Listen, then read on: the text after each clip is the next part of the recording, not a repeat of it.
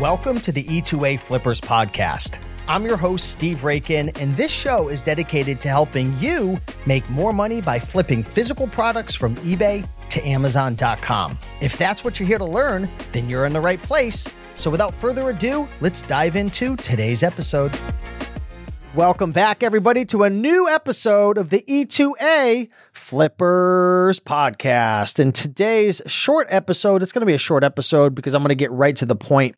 I want to discuss, should you flip used or new items as a new seller when you're doing eBay to Amazon, okay? So again, this is going to be a short clip just because there's not much to say here. I'm going to share my honest feedback and tell you what I would do. So yeah, let's just get right into it. So here's the deal. The reason why you would be a bit concerned with selling new versus used is when you sell a product as new, you have a higher chance of having Amazon ask you for invoices if you get a counterfeit or an IP complaint. Now, a counterfeit is essentially a customer or a company complaining, saying that your product is counterfeit. And on Amazon, you're essentially guilty until you prove yourself to be innocent. And an IP complaint is an intellectual property complaint that typically a brand or a representative of the brand will make to either say that it's a counterfeit or you don't have the right to sell it, so on and so forth. And if you get too many counterfeits or IP complaints, you can get kicked off. Now, here's the deal. You can get an IP complaint. You can get a counterfeit selling used. I've had both of them in the past. You can get an IP complaint and a counterfeit selling new. So why would you be concerned?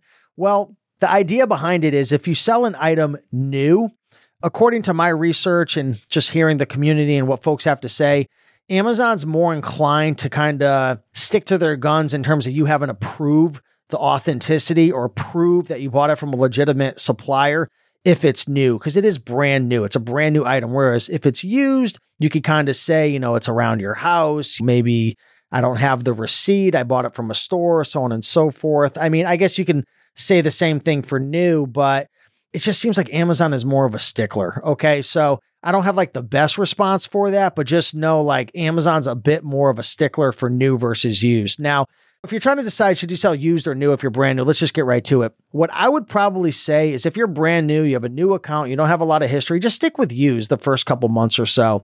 I know of people who sell new products and they're brand new and they're fine.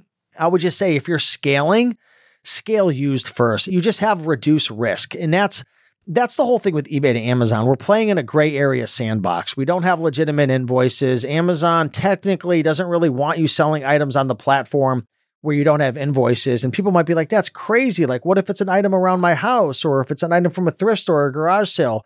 Again, on Amazon, you're guilty until proven innocent, right? So you have to understand that there's risks involved. So if I was new, what I would want to do is build up my seller history, okay? So the more volume you sell and the more feedback, the more positive feedback you get, the older your account, the more lenience Amazon will give you, at least based on my opinion and what I've heard over time. When you grow and you build your account, you become more reputable. Now, there are people out there who have an account for 15 years and they get a counterfeit and then they're gone. And then there's people I have friends of mine who have gotten 7, 8, 10, 15, and they're perfectly fine, but they've been selling for years. In the last 2 years, I've had maybe 3 DVDs that I had IPs with. I had a book just recently I got a really bad counterfeit claim on.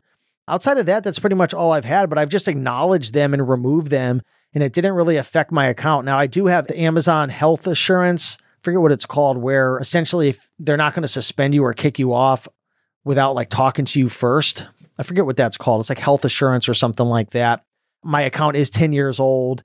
I just feel like it could take some hits. And I say that because I've seen a lot of my friends and folks that I know who have been selling, who have gotten IPs and counterfeits, and they've been fine.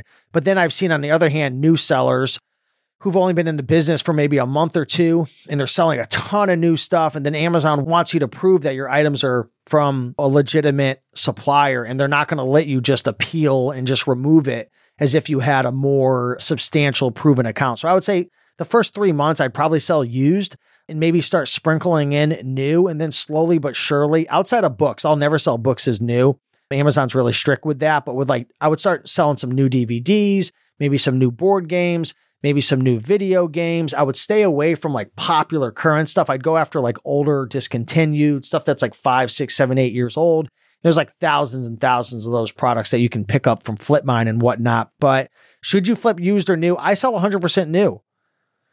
I mean, maybe 99.5%, a little bit used, but mostly all new. I mean, in 2023, I sold over 12,000 products new. In 2022, I forget what it was, 7,000 or 8,000. So, I mean, I've sold over 20,000 products in the last couple of years. And I've had a couple issues out of the 3 DVDs.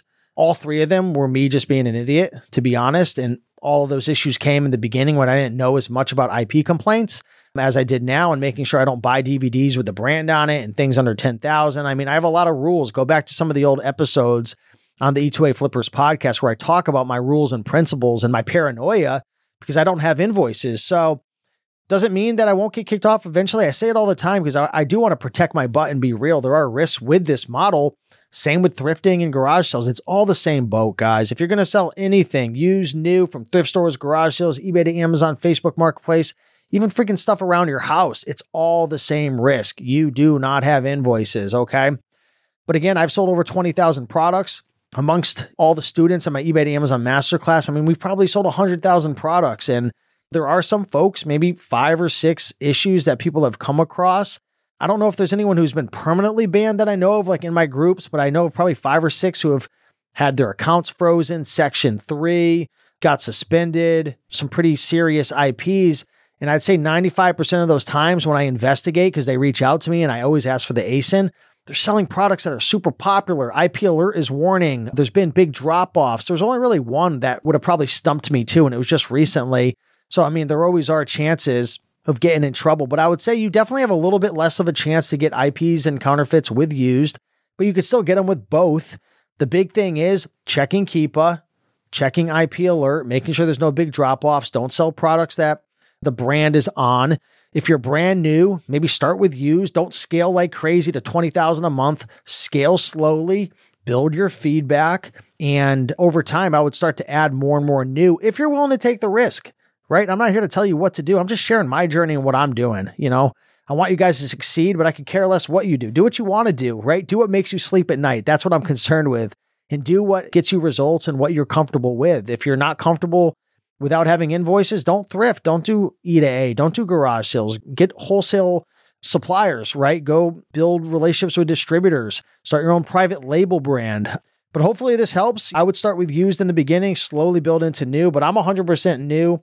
But again, my account's 10 years old. So hopefully this helps. Let me know your thoughts down below in the comments. If you enjoyed this podcast episode, please head over to Spotify, Apple, Google Podcasts, your favorite podcast player, and leave a 5-star if you can, if you enjoyed it.